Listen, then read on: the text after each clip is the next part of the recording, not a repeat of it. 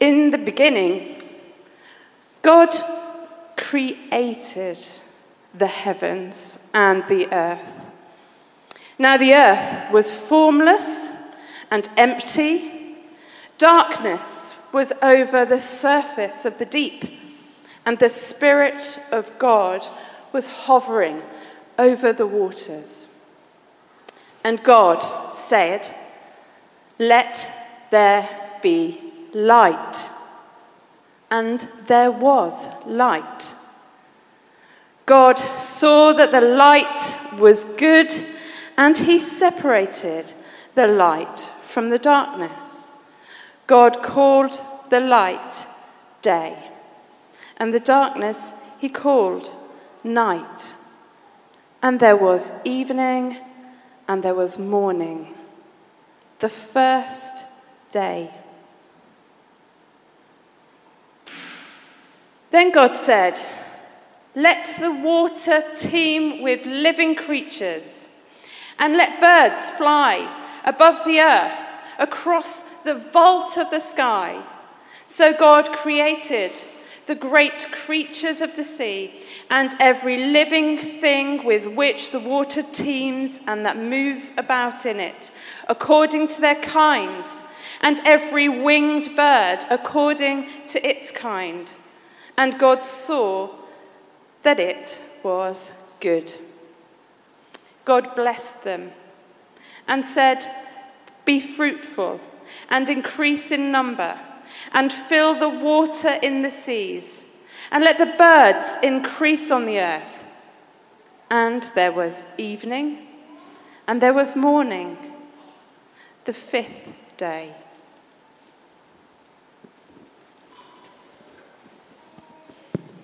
Excellent, thank you, Esther. So we're beginning a new season, maybe a new season, a new series in October, and we're going to be exploring a little bit about God's creation. We're going to be thinking about environmental issues. I'm wearing green. We're going to be thinking around these kind of issues. Now, for some of us, it's like very exciting. It's like your favourite topic. You love talking about the environment. You are so excited because tonight in Dudley, what do? You put out your recycling, don't you, on a Sunday night? It's very exciting, and you're wired that way. Others of us are thinking, are we now going to glue ourselves to Dudley High Street? And are we all joining Extinction Rebellion? And there'll be a whole kind of different range, if you're like me, of kind of different views and responses to when we're thinking about this. So we're going to explore this over the next 4 weeks, and we're going to keep it simple, straightforward, and what we really want to be able to do is help us kind of connect us a bit more to God's earth. So I grew up in two places, not at the same time, but one was a little village in Hampshire, and one was London. You may have heard of London. And I grew up in this little village of Hampshire, and throughout my childhood, it was very rural. There was more. It was kind of more sheep than people. And so I would, as a kid growing up, my friend Sim, not that you know him, but it helps to know it's true if I say his name, kept sheep in his back garden. That's kind of what you did, and that's what he did. We got to name them. It's very exciting. When a new little lamb came, they never lived very long, those lambs, though. But anyway, that was Sim in his back garden, and then I also got to work on a sheep farm. So when I was a little kid, I used to work on a little sheep farm, and one of the, I know it's also romantic now, becoming a shepherd and all that, but what I used to do is I used to feed the orphan lambs. That was my job. So if you don't know how to do it, I can tell you right now. You just stick a bottle in their mouth, and you just, like going on over there, you stick a bottle, and I used to help when orphan lambs were born and they weren't breathing, you'd resuscitate them. The way you resuscitate them is you would just swing them like a lasso in the air. And I used to love that as a kid, just doing all sorts of, movements. Anyway, so you get the idea. Then I also went to church. So I grew up with these kind of sheep and some humans and kind of fields and creation and nature. And I even remember as a kid walking home from school and seeing all these kind of green spaces around them. I remember saying to my mate Sim, I was about 7 at the time, one day they're going to build on all of these and ruin it, aren't they?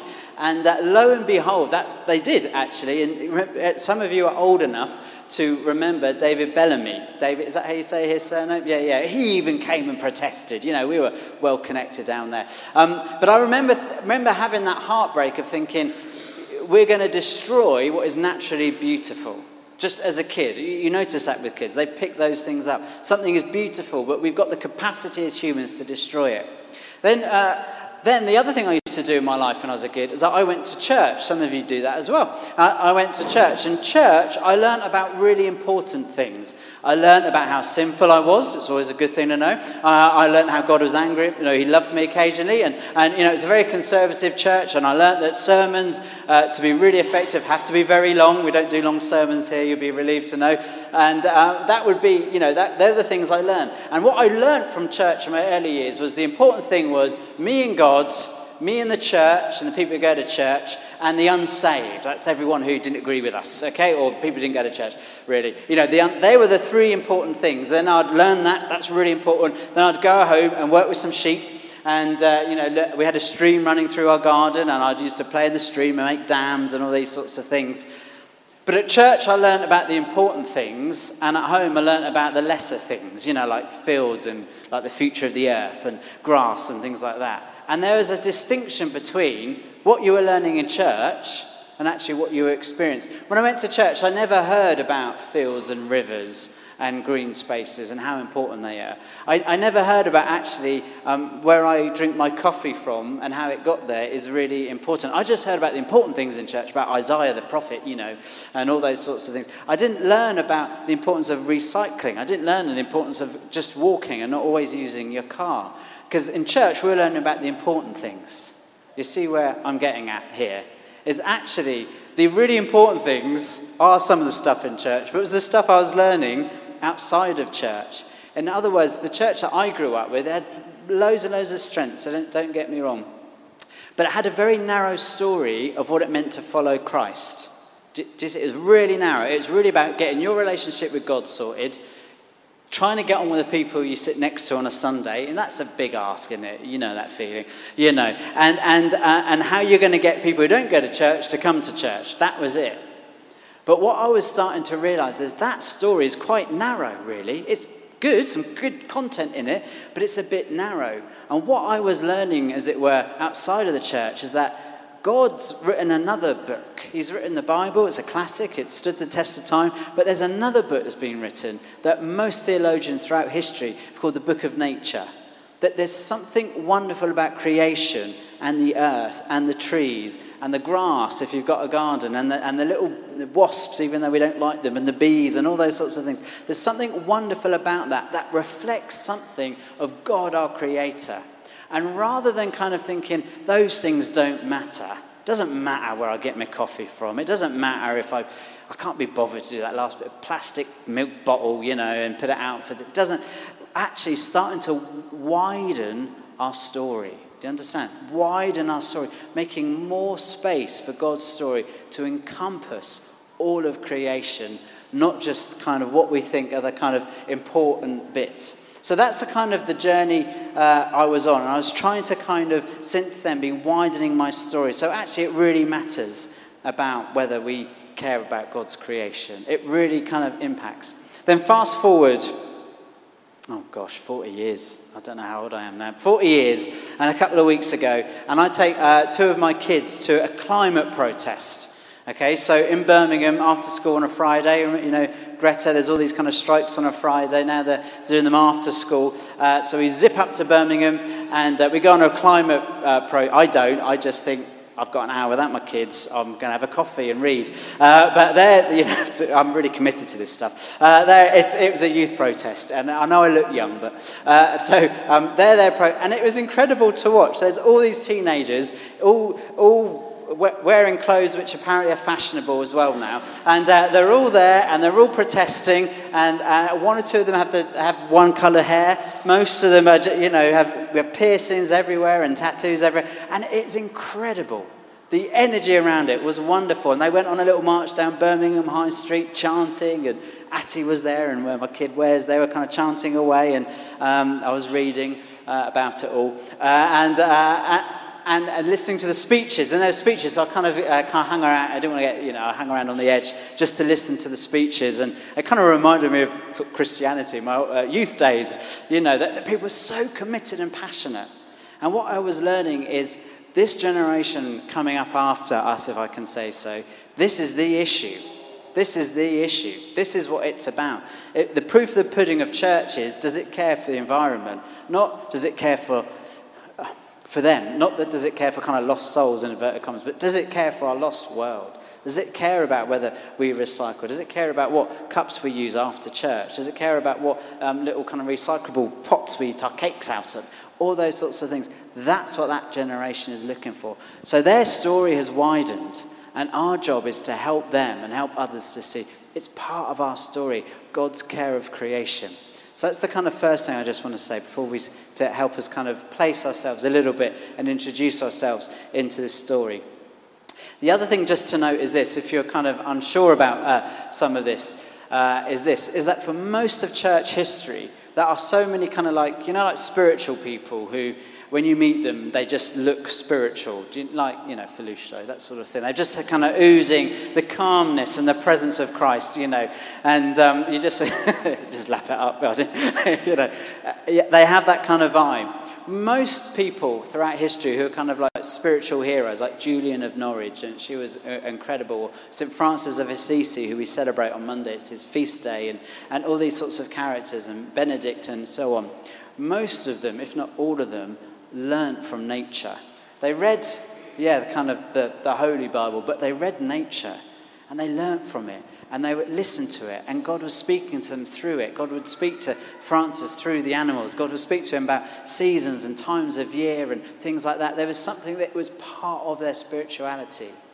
From about the 1800s, we've pushed that out, and it's all been rational. It's all been about kind of God and me and what's important.